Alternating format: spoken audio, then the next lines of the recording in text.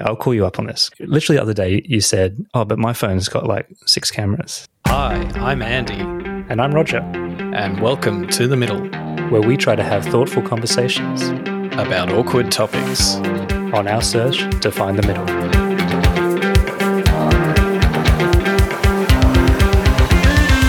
That's fatphobic. I don't feel war. I just own halfway to Siwa. A few moments ago, Buckingham Palace announced the death of Her Majesty Queen Elizabeth II. I act as if God exists. Put your masks on. How dare you! You have stolen my dreams, my childhood, with your empty words. Roger, how's it going? Yeah, not too bad. Been an interesting week. My head's actually spinning a little bit. I've just finished the Johnny Depp versus Heard miniseries on Netflix. Oh my God. Why did you do it to yourself? I don't know why I did it. I didn't want to do it, but then I feel at the time when it actually came out, I wasn't really paying enough attention. So I thought, maybe this will be a great way of doing it. And the way it was sold was really brilliant as well, because it was saying that you have been manipulated by social media and TikTok and the news cycle. What we're doing in this documentary is we're actually doing, for the first time ever, we're doing side-by-side arguments. That was enough to draw me in, the fact that they're doing side-by-side arguments for the first time. Because as a skeptic like I am, I felt like at the time, I must admit, even though there was some great clickbait and there was some incredible clips of Amber Heard, I did feel like social media was trying to manipulate the public. So you mean to say, like, you missed it the first time around, and so of all the important global news stories to make sure you're across, this is the one that you invested how many hours to get back into? It was about 2.5 hours. Oh, that's less than I thought.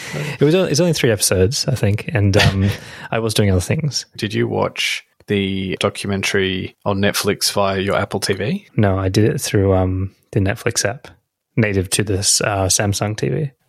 Oh, yeah. Samsung's pretty good, aren't they? Yeah, they make good TVs. And a whole range of consumer electronics.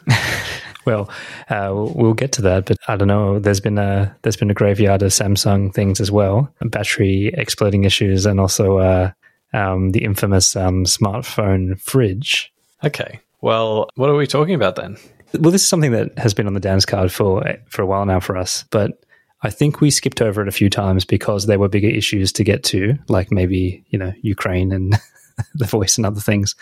So to your point about the Johnny Depp and Amber Heard trial, this is probably not the most important topic in the world, but is something that we find ourselves talking about every now and then. Now, this is about Apple versus PC, right? And I'm an Apple guy.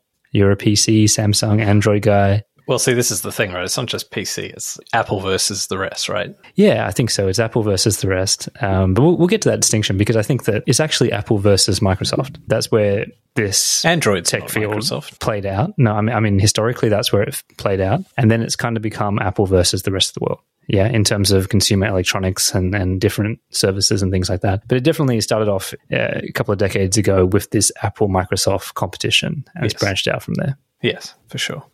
So yeah, I'm an Apple guy, unashamed about it, proud of it. And, when we've been talking and building this podcast, doing our other creative endeavors, it always seems to come up in some way, almost like a Sydney-Melbourne kind of thing, where there's always a little bit of a stab in the back, a kick down the stairs, if you will, just things every now and then, right? And it's something that's quite universal that divides us as a community, that, whether you a blue bubble text man or a green bubble text man, and how you identify, and what does it say about you, how you choose to be loyal to your electronics and so on. I'm going to start with just like the basics. When you've got your first smartphone, why did you decide to go down the Android versus Apple route? Well, probably starts before that though, right? So like you raised around the whole Microsoft sort of Apple thing. I would say most people our age would have grown up on a PC. It would have been the first computer you used at school. It would have been, probably if you had a computer at home, it was more likely to be like a PC IBM sort of style with Microsoft Windows installed. For our age, yeah. Like Windows 95, that was like, and Windows XP, that was dominant, right? That was what everyone was using. Yeah. And then I think Apple had a little bit of a renaissance kind of towards the late 90s, and some people sort of got into them then. And then, they were sort of growing from a low base, and then, then they had this like exponential growth sort of thereafter. Remembering, of course, they've got a long history, but in terms of what I remember growing up, no one used Macs. Like Macs were just this, like they were considered like the shit. Maybe they had some niche applications or uses or whatever, and they were growing. So like there was probably, some marketing strategies to build their fan base. Then I suppose when you came to sort of like the first rounds of smartphones, like, so say when the Apple iPhone, and even like the before that, you had like the iPod touches. Remember those? Like, yeah, just to kind of draw the distinction, because like it wasn't just that suddenly there's this like smartphone. Like it was actually a little bit more hazy than that, right? People who had like iPods, and at the end of the day, that was just like a good MP3 player, right? And they probably did produce the best MP3 player. And then that merged into the iPod touches, which again, like there was nothing quite like that on the market. So yeah, for that kind of product, it was amazing, right? And then when the iPhone came out, there was, again, like they invented that kind of smartphone. I mean, there was probably smartphones before that of a different format, but that whole smartphone thing. Palm Pilots? Yeah, and like Blackberries, really. Remember Blackberry was like the biggest thing, especially for corporate users. So yeah, it wasn't quite like as black and white as are you a Apple person or not. It was like Apple had the market at that point. And then when the others started coming out, like Samsung probably was the most dominant, but there were like heaps of others as well. It was more like about value proposition, like which one is going to be like the best value for money. And then Apple was always the more expensive one. And then there were always cheaper options other than Apple, right? It's a good setup, actually. Maybe we jump forward too much, because this is kind of my bag, right? Like I am not like super techie, but I come from an IT background and I did an IT degree. And in terms of like the structure of it is that, in the 70s and 80s, there was a big rise of Apple, and actually they set the standard on a lot of things around user interface, right? It's only in the kind of 80s to 90s period that they had a huge decline, and Bill Gates and Microsoft rose to dominance in terms of operating system, right? And there were a range of things like internal problems in the company and price point issues and all sorts of things, right? So Windows kind of took over. But then in the late 90s, Steve Jobs came back into the business, and that's when we started to get the iMac, which was hugely popular in 1998. This kind of integrated design, like seen as a real design piece and not just a cobbling together of internal components, which PCs often are. And so when I went through my IT course that we've spoken about before, iMacs and Apple really rose to prominence because they moved away from their operating system and based it on Unix. So this really aligned well with tech type people, right? Because they use this open source operating system, which you could go in through a terminal, you could customize yourself. And all of a sudden, Apple was back in the game, right? In terms of having an operating system that was stable, customizable, and for tech people, as well as having like a really nice designed element as well that started to become trendy and trendier from there until we move into the 2000s, where you've got all the, iPods and smartphones and all this kind of stuff. So it really has like, I separate it out into this kind of early period in the 70s where actually the original Apple people were some of the techiest out there. And then to where we are now, which is actually most people think of Apple, they think of Steve Jobs.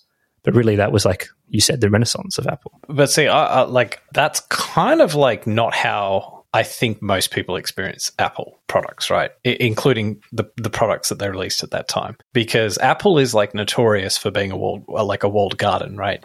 You get in and they don't let you out. So it's actually all about sucking you in such that like, oh, you're so linked into this network and system now that you're in prison now. So like you've got to stay with us. And you sound like a little bit like you got Stockholm syndrome. No, that's not true. but the like fact that they built their operating system on Unix, no, that's not how people use their products. Like people don't like. Who are you kidding, right? You're in there going in playing with Unix code, whatever. That's not what people are doing. People are using it out of the box, right? And then like what you're claiming for Apple, it's like 180 degrees opposite. Like it's everyone else that's more open source and more customizable. And you're claiming that for Apple. But No, I'm claiming that for the operating system that they base it on, where they gain their prominence and favor with IT people. Yeah, but I think this is something that's often an accusation at Apple, that they trap you in terms of customization. But they do.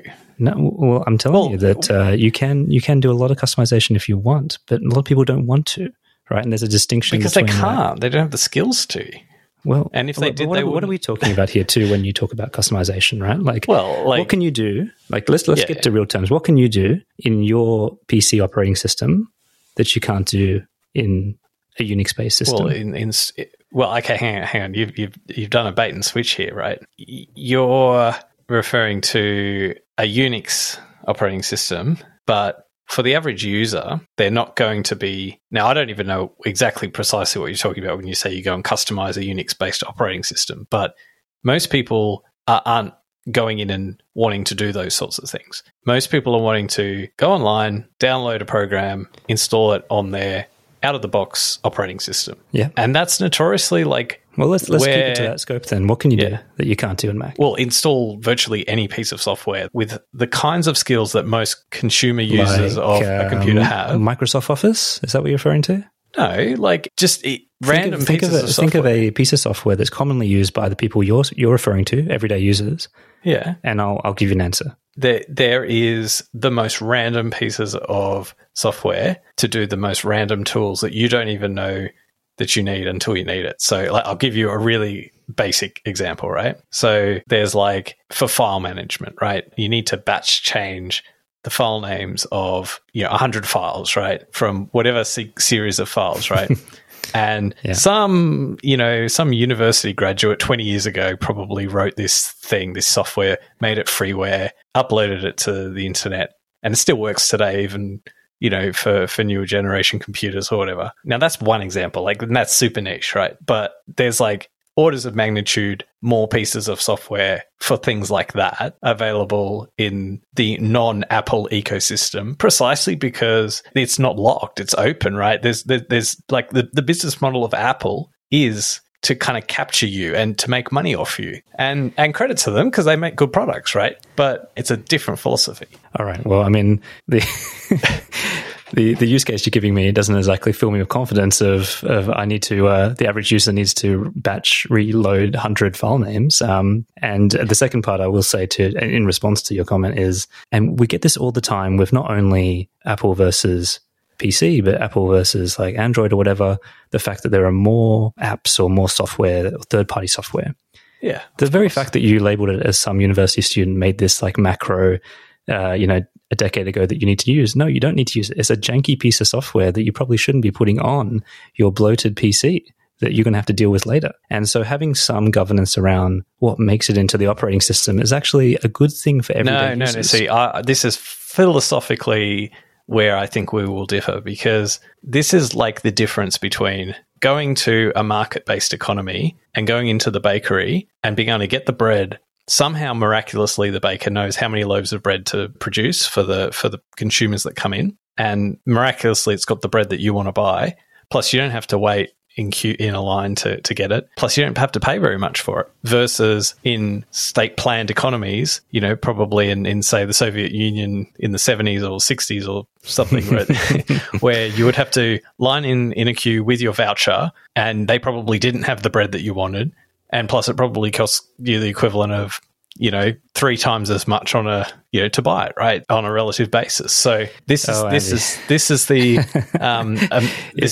philosophical difference between. If you're trying to convince me that Microsoft is capitalist and Apple is, No, it's the difference between a system which is open and where you have many agents responding to the needs of the people in the system, as opposed to Cupertino. That's where the head office of Apple is, figuring out what people want or need. Now, the art of Apple has been that it has been very successful in, let's say, the last 20, 30 years of having very good leaders and an innovative ecosystem where they have picked some winners, right? And they have done a good job and they've made products. They've been the market leader. But that doesn't mean to say that becomes true of the whole system, right? And that's where I think they lose out. Yeah. Look, I kind of, to me, it's kind of turning your argument against itself, because on one hand, you're saying that everyday people have everyday needs. And then the other hand, you're saying that, no, you're locking them in and not giving them enough choice, right, in terms of an open market. So it's kind of, to me, Apple provides both of those options. If you really want to be a power user, you can do that and you can alter all manner of things. But if you just want to be an everyday person, what Steve Jobs and the culture have really put in and has continued today is this relentless pursuit of the human, right? And the design element is that people don't buy PCs and components. They have problems that they want to solve. They have tech that they want to use for certain real world problems, right? But can I give an analogy, right, to what you're just outlining? To me, that's the equivalent of saying, we'll give you a nice food court. It'll have, let's say, 15 or 20 different takeaway, sort of a mix, maybe even a mix of some casual dining options and they're all good. They're all high quality. There's a lot of variety. You know, price is what it is. It's not too expensive, but not super cheap either. But you can't venture out. You can't go and that's it. You're locked into that food court. You can't go to the street food stalls on the side of the road. You can't go to the high-end restaurant either. You're locked into a world where you can probably very efficiently meet 95% of your needs, but you can't get out of it. Whereas I think that's the crowning glory of the rest, because by definition, it's outside of that food court. And you can try anything you like, any dish. You can try the very best, right? So what do you try, Andy? Like, what do you try? Like, this is what I want to get to. What if out of analogies and into some real world things? All right. What if I want a smartphone that is much better value than anything Apple has? What if Apple does not sell a product that meets my needs in terms of how many iPhones are there at any given point in time? You go into price. I'm challenging you, given but on price what you've is said. part of. No, I'm challenging you to say, like, if there's something that you need to a restaurant in your imaginary food court that you need to eat at, there's actually price is part of the equation. You can't say price. Oh, we'll just put price to one side. It's like it's a spectrum of, like, so you imagine like every dollar between, let's say, $100 and $3,000. For every dollar, there's this like up. Counting from 101, 102, 103 up until $3,000, there's some sort of smartphone being sold on the market, right?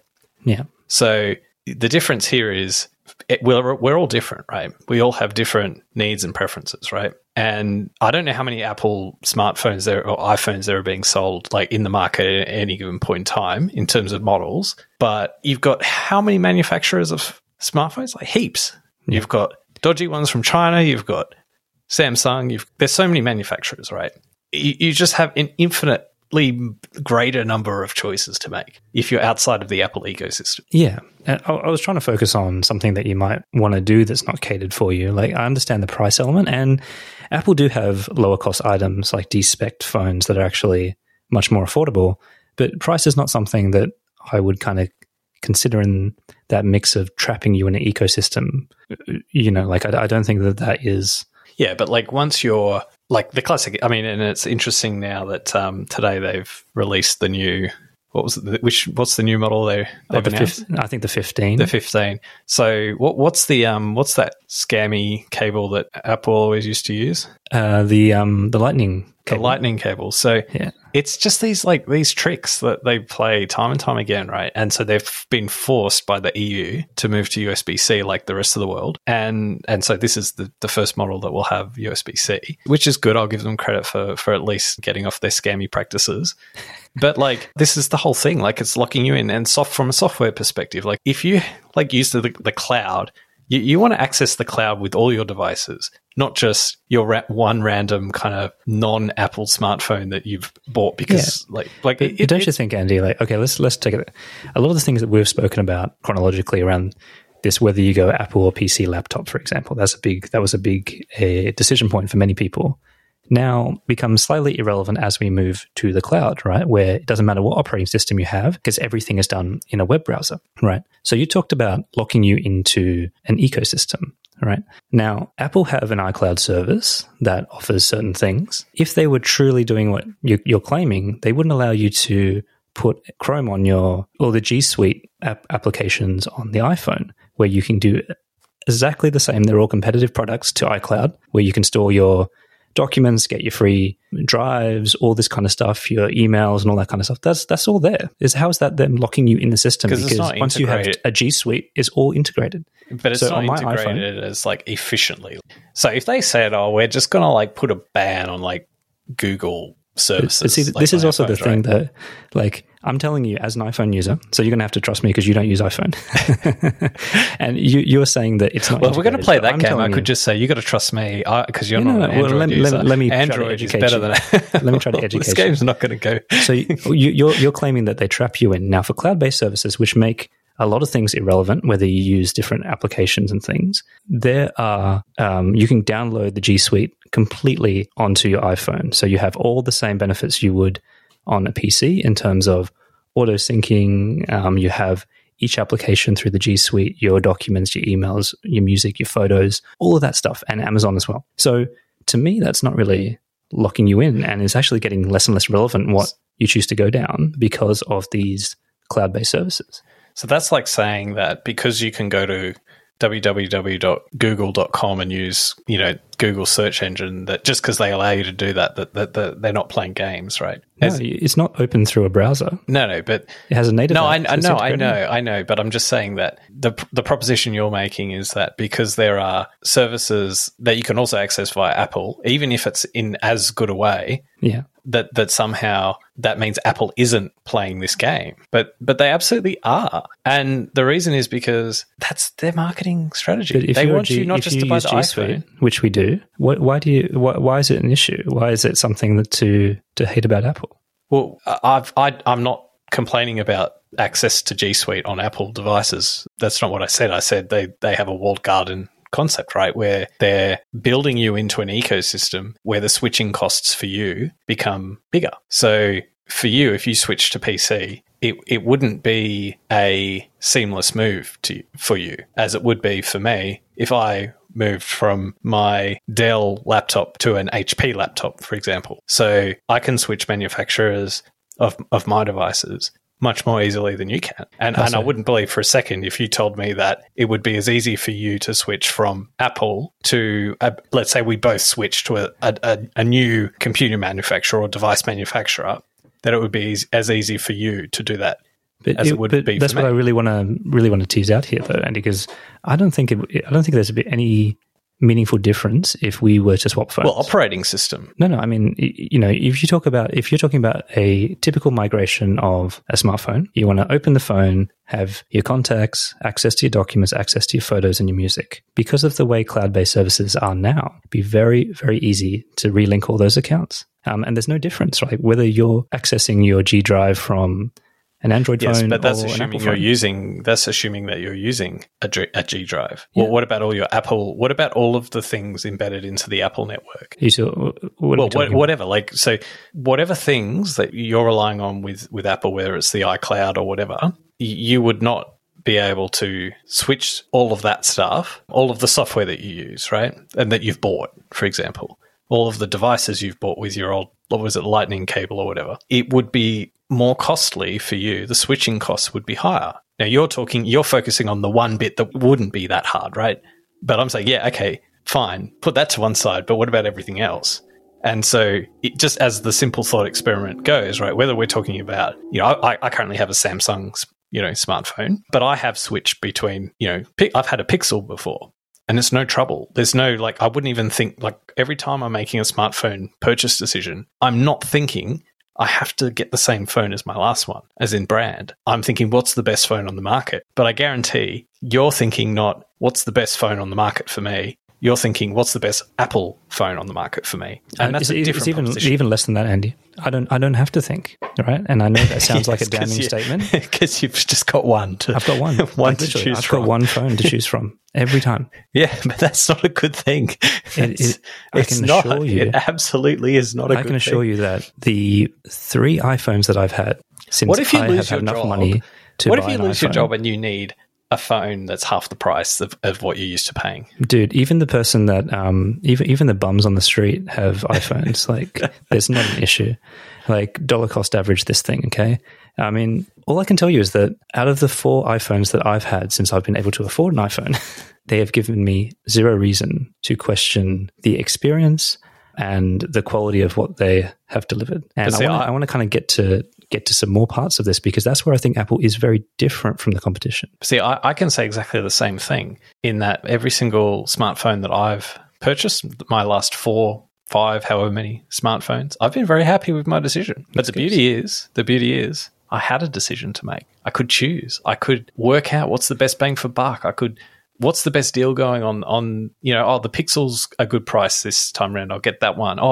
There's this new one that's got these, I wouldn't mind a phone that has these abilities, and this is a good price. Or maybe, I don't really need that this time, I'll get the, I have the choice, right? And that's the thing. Like, that's what you're missing. And when I gave the example of the bakery, this is what you get when you're outside of that. I've already chosen that, Andy. It's not that someone's holding a gun to my head. I want it, right? Yeah, well, you know what they say about there's this dynamic, right? And I think obviously we're changing here because of the actual episode.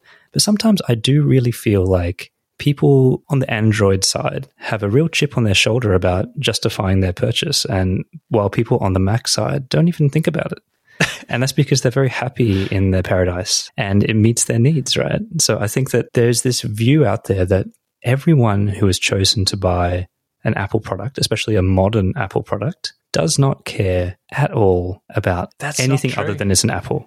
No, I think that there's a charge that's given to people that's very superficial, and I actually think it's. But what's the proposition that like only Android users have this chip on their shoulder or something? Like, yeah, it's like a Sydney Melbourne thing. It's like how Melbourne always compare themselves to Sydney, but Sydney siders actually don't even think about Melbourne. But see, it's not a reaction to I've got a Samsung Android, so like I need to somehow like prove that it's as good as the Apple. Like it's just that Apple fanboys like. Come on, and I must admit, I've picked this up with you. There's a certain kind of just evangelical smugness about it, right? Which people are reacting to. I actually don't talk about it much, man. But like, you do though. Do I? Yeah, like I feel like you often the more like have a chip on your shoulder about this stuff. Like you want to take down Apple because that you feel that potentially people who buy Apple are not intelligent consumers. No, it's just that you will not hear, and correct me if you think I'm wrong, and we can discuss it, but you will not hear from an Android user someone go, this new Samsung Galaxy phone I've got, this new Android app operating system, it's so amazing. Like, you don't hear that. And the reason is because people who use these phones, they don't buy into it, right? It's totally, they're not 100% false. There's no brand loyalty. It's just no, there is, man. There's 100% false. Okay, these are statements I have heard in the wild. All right, statements I've heard in the wild. Oh, have you got the new iPhone? Oh, they finally got wireless charging, did they? Well, we've had that for years. Even though you can only wireless charge for like 5 watts or whatever, and it took forever.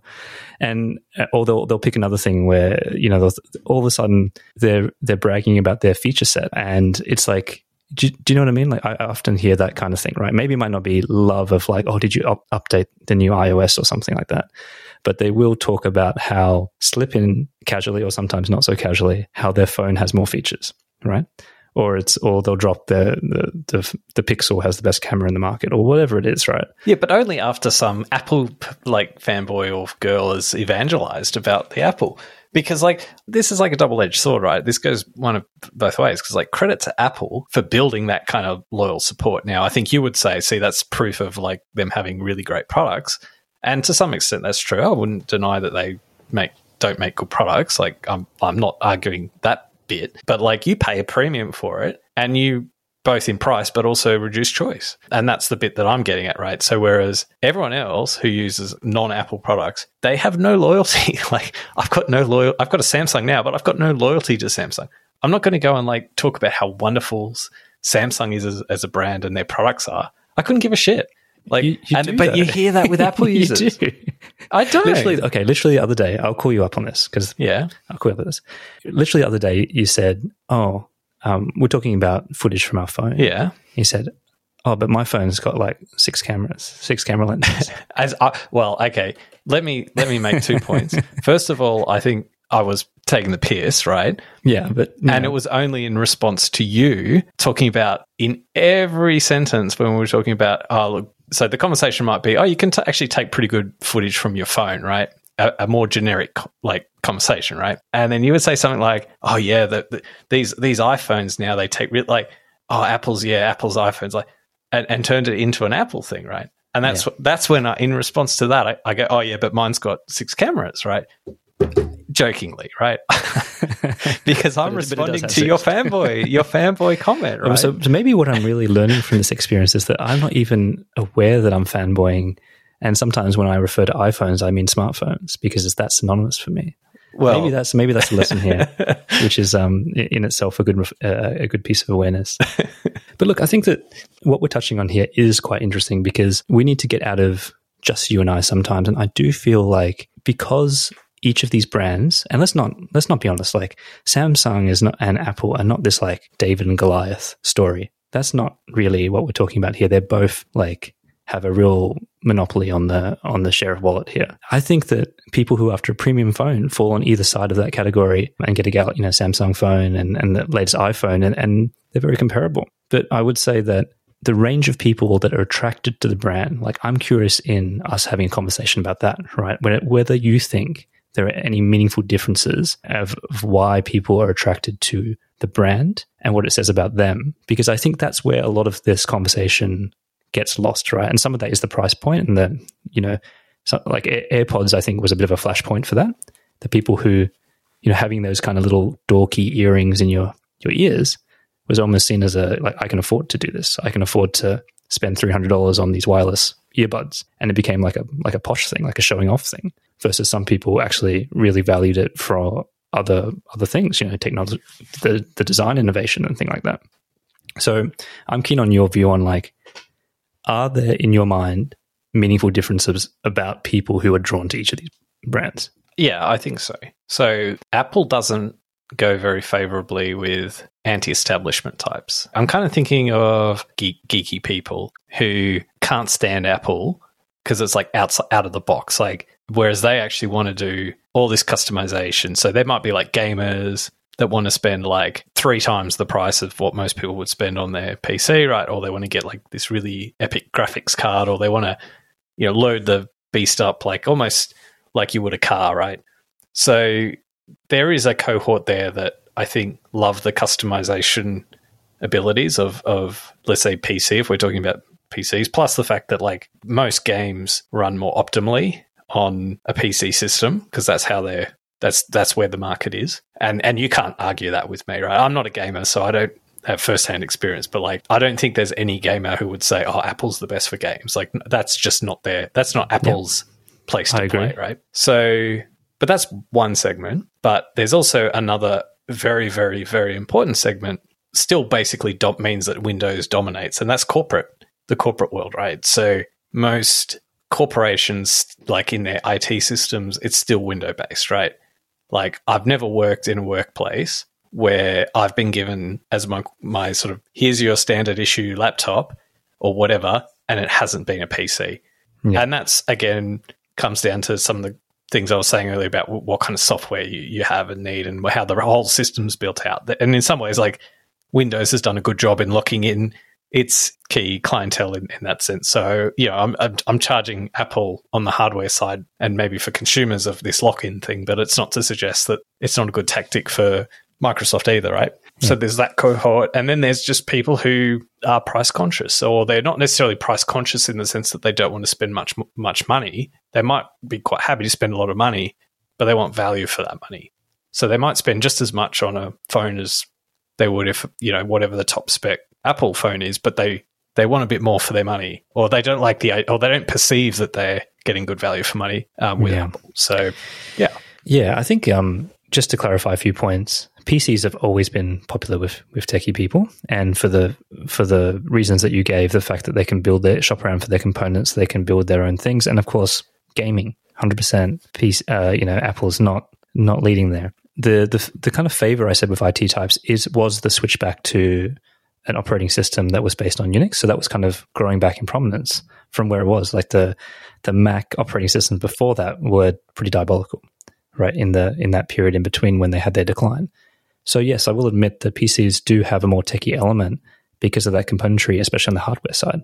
Really, to fast forward to today, I think that if we're talking about ecosystems and the non kind of consumery things, and I'm talking about like, music and photos, really the huge following that, the old trope that they have around this thing is that Apple and Mac are for design types and PCs are for people who actually want to get work done, right? Like that kind of sums up what you're talking about, where Microsoft and consequently PC has moved and doubled down into more enterprise, and Macs are more popular with like design and creatives. Now, I think that still pretty much stands if you look at a lot of the marketing and where things go. And for a while, things like the Adobe Suite and Photoshop and all that was only available on Mac. And now that's since changed. So there's like legacies at play and histories that align these different cohorts. The new cohort that I was kind of indicating at was people who are buying these consumer devices, especially mobile devices and other things like wearables. We haven't even begun to talk about like Apple Watches and Samsung Watches and all these kind of wearables that are doing it more as a status symbol, right? Which I don't believe was very prevalent before the advent of smartphones. Like, I don't think that people carried around like the latest, HP laptop in the hopes to impress anyone or raise their status. Like, or maybe they did in certain very small circles, but they wouldn't do that to like, in the same way that you go to Starbucks now and someone's got the latest, shiniest MacBook Pro and it's proudly displayed as a badge of honor. Like that they can afford it. Or same with the AirPod example that I mentioned as well, that it's seen as a bit of a status symbol, those white earbuds, right? And I think that's the real change. Like, for those type of consumers, you have all of a sudden people who are saturating the market that don't really care about what has traditionally meant value or satisfaction in this market. They're people who have transformed it almost into a luxury good, a status symbol. And I think that gets thrown or tarred for the people who actually do appreciate Mac for what they are. And I do have a slight problem with that because I fall into that category. I actually don't see it as a status symbol. Like, I don't put in my AirPods or flash my iPhone out like it's something that I should be proud of. Like, it's a tool to me. And yes, I do value it and I do love the design element, but I'm not doing it for those superficial reasons, right? Like, I'm doing it because it's a trusted thing that I can use. So that's the bit that I'm, it's curious to see that play out.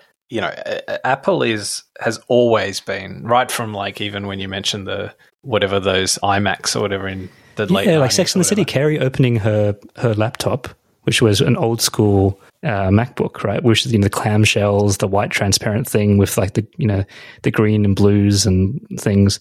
That was like a statement, right? Yeah, but it's always, Apple's always had aesthetics on its side, right? And it's always kind of owned that space, and like everyone else in the market has been trying to sort of catch up or compete or whatever. Yeah, and I think I don't know that consumers are quite as shameless as you're painting, like in the sense that they only buy the AirPods because they want to show off that they can afford them, right?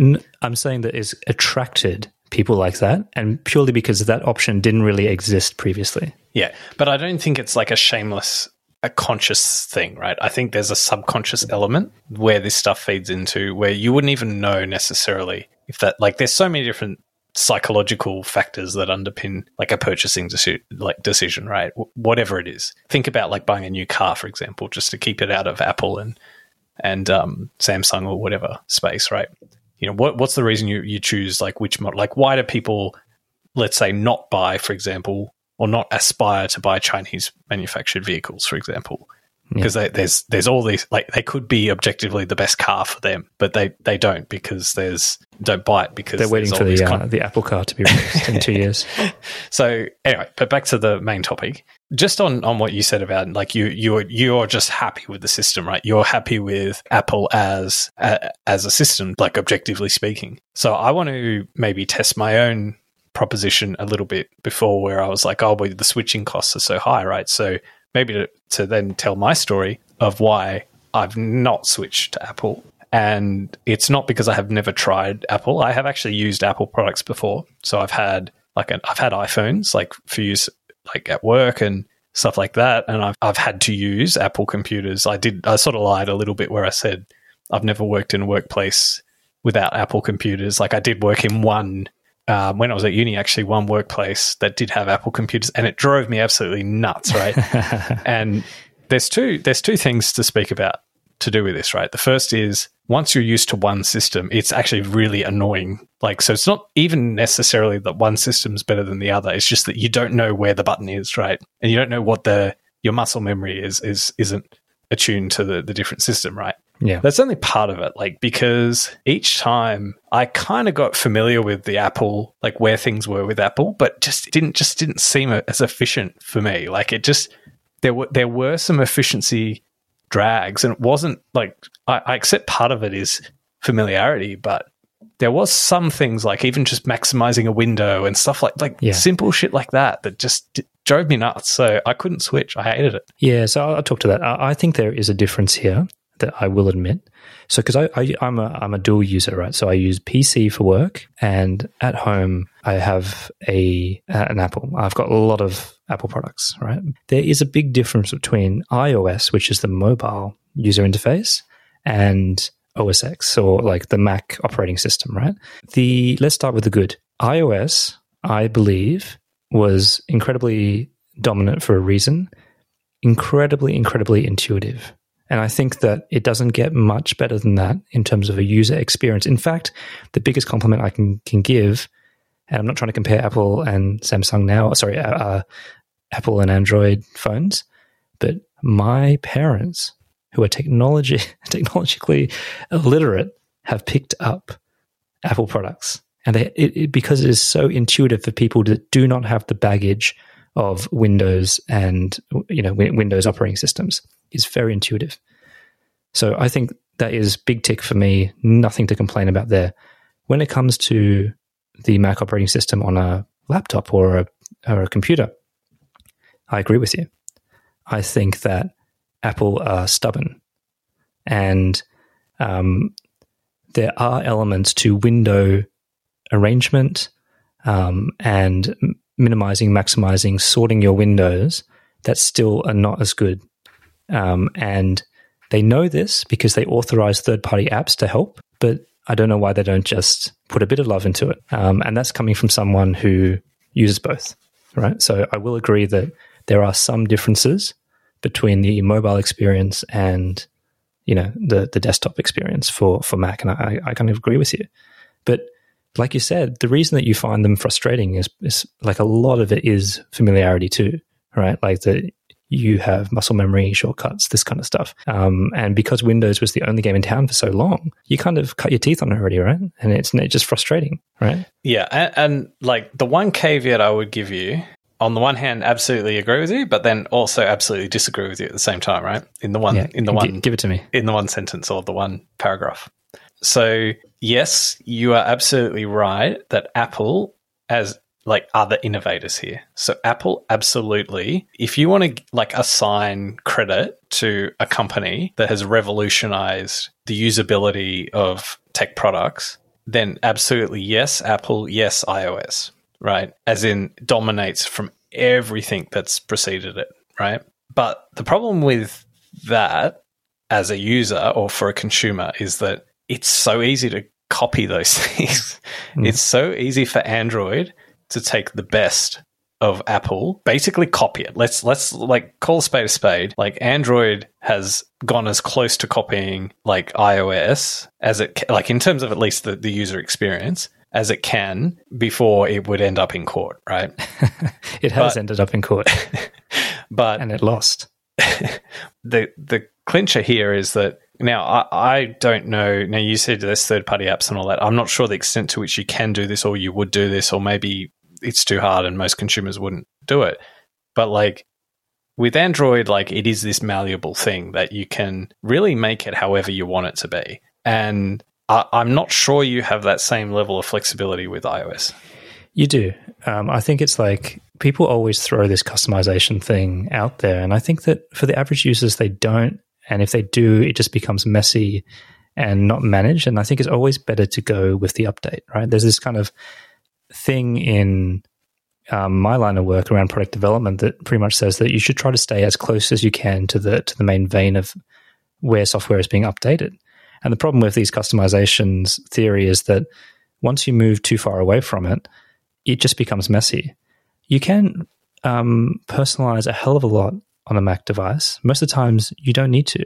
And it's better to let the updates and the systems run, because there are people that are trained to look at the UI, look at the experience, the UX, and update it continually for you and become much, much more intuitive over time, right? So, look, I think that it gives you more than enough customization for the average user to do a lot of these things. I am very keen when Android users say, I can just do whatever I want. And they always pull out the example of like widgets. Oh, but you don't have widgets. and Apple users do, and they get applied automatically through a range of different things, right? And so I just I scratched my head a little bit with that one. I do believe they're very similar now. It didn't used to be. Like I often I have to catch myself because the Android operating system that I always compare myself to, the ones that I've seen, has moved on. It's not like that anymore, right? And I think both parties probably feel like that. Like the iOS that maybe you're referring to is not the current one, and the Android system that I'm thinking of was like a shit one, 6 years ago. And so my understanding is that, like you said, they're almost exactly the same now anyway. But for me, it's just like I trust the process of the updates. Like back in time, you remember that people used to feel like this too, get very attached to the user interface. Do you remember back in the day? Okay, here's a good example. Back in the day with Facebook, there was like every now and then there was a user interface update and people would lose their mind. They'd complain about it for literally 2 weeks straight. And then at the end of that 2 weeks, they never spoke about it again because that's how fast it took them to get used to it. And now that used to be the same way with iOS updates. Oh, don't update to iOS 6. It's going to fuck up your machine. Just don't do it. Just stay on there as long as you can. And there used to be this real panic around it, like almost like it was an interest rate announcement. But now no one cares because they've gotten the flow, they've gotten the cadence. People don't care. They just trust them to update it. And I think that's where both operating systems have got to now. Like people don't have that much thinking of whether to go on like what ridiculous name that Android uses, ice cream or pickle or dill pickle or whatever jelly bean you guys call your operating systems. But what is it now? Donut? I don't know. See what I mean? So you don't even know anymore. But that was part of the thing too, like where it does become ideological, where even the operating system stuff. So obviously Apple wants you to stay up to date and is trying to push you to update. But of course, Android, like it's all your choice, right? You don't ever have to update if you don't want to.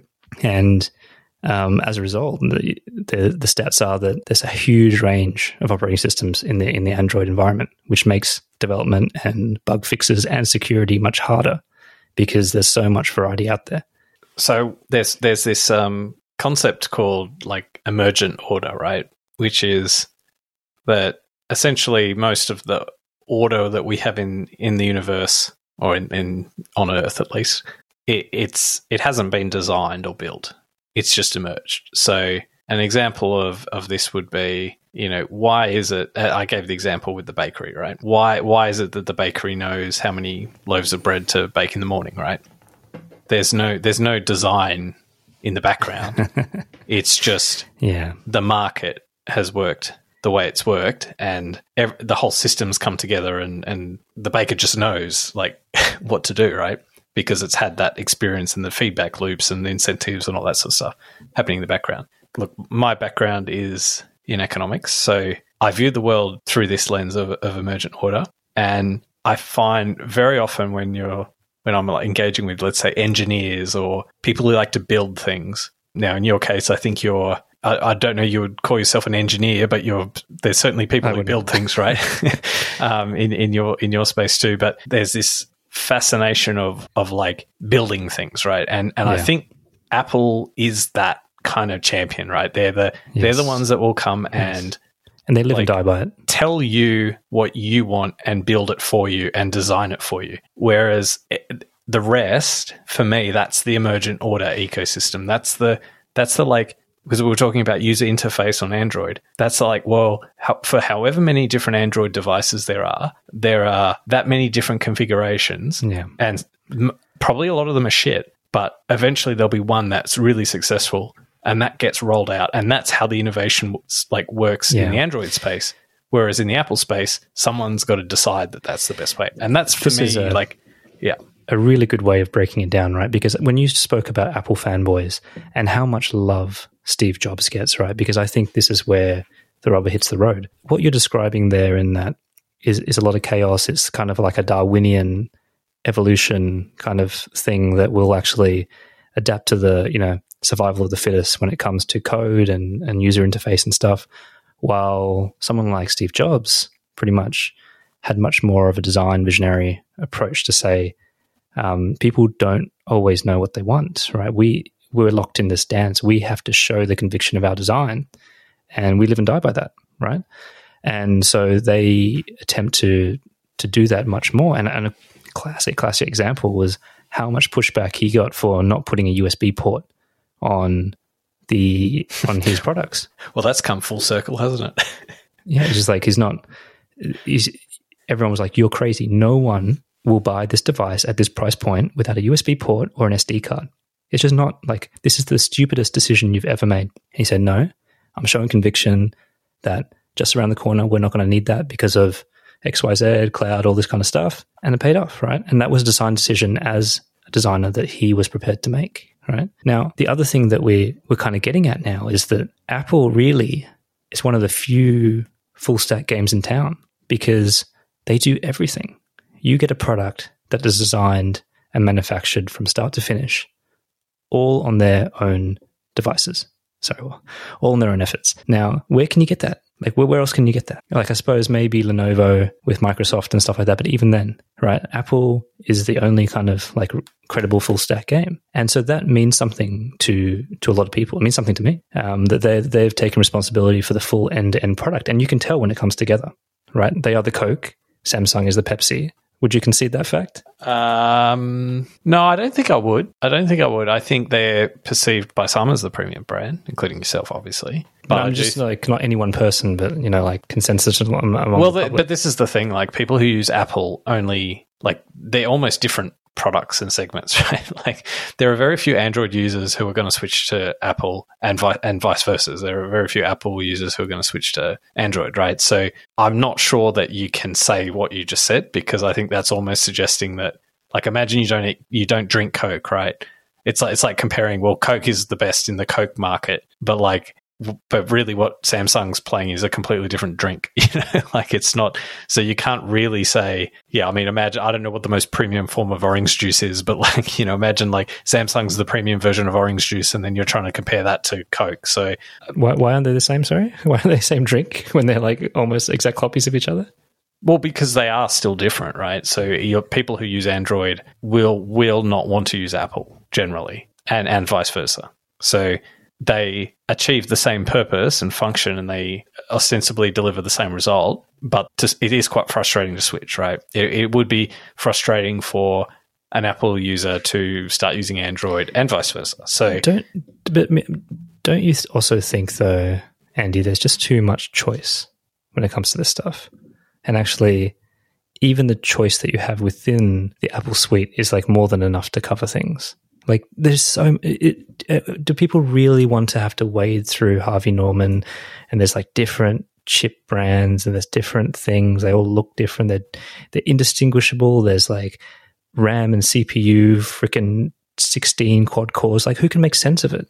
Like, why is that a good thing? Well, choice is always a good thing. If it's artificial choice, so if it's like, let's say for one product there's like... They're very hard to compare, is what 15, I'm saying. Yeah, but if you want to invest some time to understand what you're getting yourself into, if you don't like choice, right, because you don't understand what you're buying, then there's plenty of Apple alternatives for non-Apple users, right? So if you just want like a good PC or a good phone, whatever category we're talking about, like there's plenty of sellers or manufacturers that will give you, here is just, we've got these models, you choose the one, we'll make it easy for you, right? And in that case, you'll trust, like, let's say Dell, like if you're looking at a laptop, right? If you want like a good value PC, you buy something in our Inspiron series or whatever it's called, and you can, like these sort of manufacturers exist in the market and they can fulfill that space for that you just mentioned that Apple has. So there is a way to like cut back the choice, and then you get a bit more customer support than if you get it from the dodgy guy down the road with his little PC shop business going to give you, you know, whatever he might come up with, right? So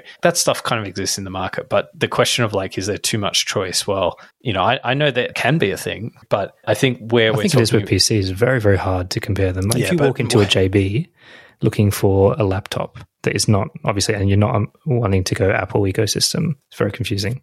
No, but and like none of those stats actually mean much in real terms. But I think what we should focus on, the relevant question for me is Apple closer to the spectrum of insufficient choice, or is the PC ecosystem too close to the too much choice end of the spectrum? In my view, like it's absolutely clear that I'd rather face the peril of having too much choice in the context of the current PC market than face the peril of having too little choice as it is in the current Apple ecosystem. So I think just to give an example, right, thinking about like things that you want to up in your system, and you might actually have a technical need for certain things in a system, right? Like we've talked about the gaming example. So if you want to have this extra power in this one domain, it's much easier to do that with PCs as it is with Apple, right? Yeah. So and that's where the choice comes into play. We're all a victim of our experiences as well, right? And I think that the world's moved on in a lot of ways when it comes to personal computing in general. Like I actually didn't have a laptop that was non-work for the better part of a decade. I didn't need it. And only recently I bought one, as you know, because it's a Mac and we've been talking about it. I remember back when I was in school, I had an old school PC tower that had been built and upgraded and everything. I built it myself. Like an old car, it systematically broke down. And back in those days, you had to take it to like a computer shop, which was run by the most heinous Asian nerd I've ever seen, which I thought, man, this place is going to be good. But it was just like a nightmare of trying to fix an old car, of like problems like breaking, okay, now it's the motherboard, now it's this, now it's the power supply is doing something. And it was just like in and out of this shop. And I'm just like, surely this isn't how it should be, like owning a personal computer. But for a lot of people, that was the experience, right? When things break and things go wrong. And it was never seen as a thing of like beauty or like something that you got satisfaction from touching or holding or looking at. And that's where I think Apple's really changed that as well. Like, you know, and that goes back to one manufacturer controlling everything, not just a Frankenstein of parts coming together and hoping that it all works and that it's all optimized together. And that's the difference in the model as well, right? Like it just works, you know, like it just fucking works. I think you're guilty of subbing in, like you said before, smartphones, your experience with Android from 5 years ago or whatever. I think that's the extreme not because version. I use PC. That's a very extreme example, and I dobbed myself in there. I built that computer myself, so I've only got myself to blame. Maybe I put the wrong parts together, but I just know from work. Like I've used Dell laptops for a long time, and then HP. Those things are just pieces of shit. Like why it feels like they go out of their way to make it crappy. The material, the way that when you hold it, it bends, like the way that when you like rub it, it's just like, but this stuff is part of the experience and it's not as durable. Like they're so crappy, man. Like my Dell laptop was just like a chain around my neck. Like now it's all out. The reason you don't like PCs is because they're not tactile enough for you. What if anything, would it take you to give Apple a go again? I'll say this, right? And I tried to sort of suggest before, I'm not like against Apple intrinsically. So, but let me give you probably the three things that I would say Apple, like I would give them massive credit for. One is as of the last 20 years, let's say, or probably 25 years, really, the extent of like innovation and impact they've had is like, this is a window of time where like when people in like 100 years or 200 years are thinking about innovation of this era, Steve Jobs will go down as like almost like the Thomas Edison, right, sort of thing, right, where it just was just the amount of kind of innovative output and rethinking, redesign, product design, all that sort of stuff that you mentioned, right? And I guess maybe where to kind of reconcile that with my preference for more emergent order and more kind of, you know, you put it natural selection style approach to innovation is that you can have your window of opportunity where you can achieve that, but like it's very hard to sustain that in perpetuity, right? So that's the first tick for Apple. Second tick for Apple is we didn't deliberately go and benchmark our computers like in preparation for this episode, but we did do some things with our computers at the same time to do with podcasts and all that sort of stuff. And, like there's definitely some things that it does, which if you're a certain kind of user doing certain kind of work, it's very efficient and it does a really good job. And to your point, it's like optimized for that particular like multimedia, all that kind of stuff, right? So, and it might even be that it actually is best bang for buck for that use case. And it does have an architecture that it only like Apple has, which is good. So objectively for the design, there's some sweet spots where Apple does a very good job, right? And then the third thing, which we haven't touched on today, but I think it is something actually is probably for me the biggest like selling point for Apple is they have been probably the most responsible of all the tech companies when it comes to their business model and trying to deliver good products and earn a good, honest income from selling good products. Whereas I think all of the other players in this space are in the data game and are in the, like, they want access to your data so they can do stuff in AI and they can, they can build all these other products. We haven't spoken about the security angle much, which, well, I don't even mean, but see, I don't even just mean security. I mean, like, what's the reason that you can go and get all of these wonderful services from Google for free? It's because it's like they're using your data from you and building new products and services off of your data. And that's something Apple doesn't do. So, and that's not necessarily the security thing, although, I know that that's might be another plus for Apple is security. But yeah, it's just that whole philosophy. Whereas I think Apple's just like, we'll sell you a good product as long as you pay us for it. Yeah. No, I agree with those things. And we obviously haven't brought up data security as a topic, but that's something that obviously Apple is very responsible about too. They've had their issues, and I won't mention the whole FacePalm breach and incidents where you could ring someone for FaceTime and you could hear their audio no matter where they were in the ring time rather than when they picked up. That was a particularly feisty episode. So no one's perfect, but they have been very much in the market of trying to limit app tracking and all these kind of things with your data, which is admirable in this environment where, like you said, data is actually very valuable. So I will say that I agree with you on principle. I am also a believer in emergent kind of ways of thinking there and that natural selection. I just don't want to be part of the arm, the branch of natural selection that gets fucked over. And so I'd rather align. And I do like the kind of design that someone has designed my thing from start to end. So you know that Kate Bush song, Running Up That Hill, the one that was like on Stranger Things and stuff? You know how like the premise of that song is like, if when having sex you trade places with the opposite sex to experience what it's like. Spend a lot of time thinking about that. I think maybe we need to run up that hill. It was like wife swap. We would like phone swap. All right. I'll speak to you later on my Android device. I'll send you a message, but you probably won't get it.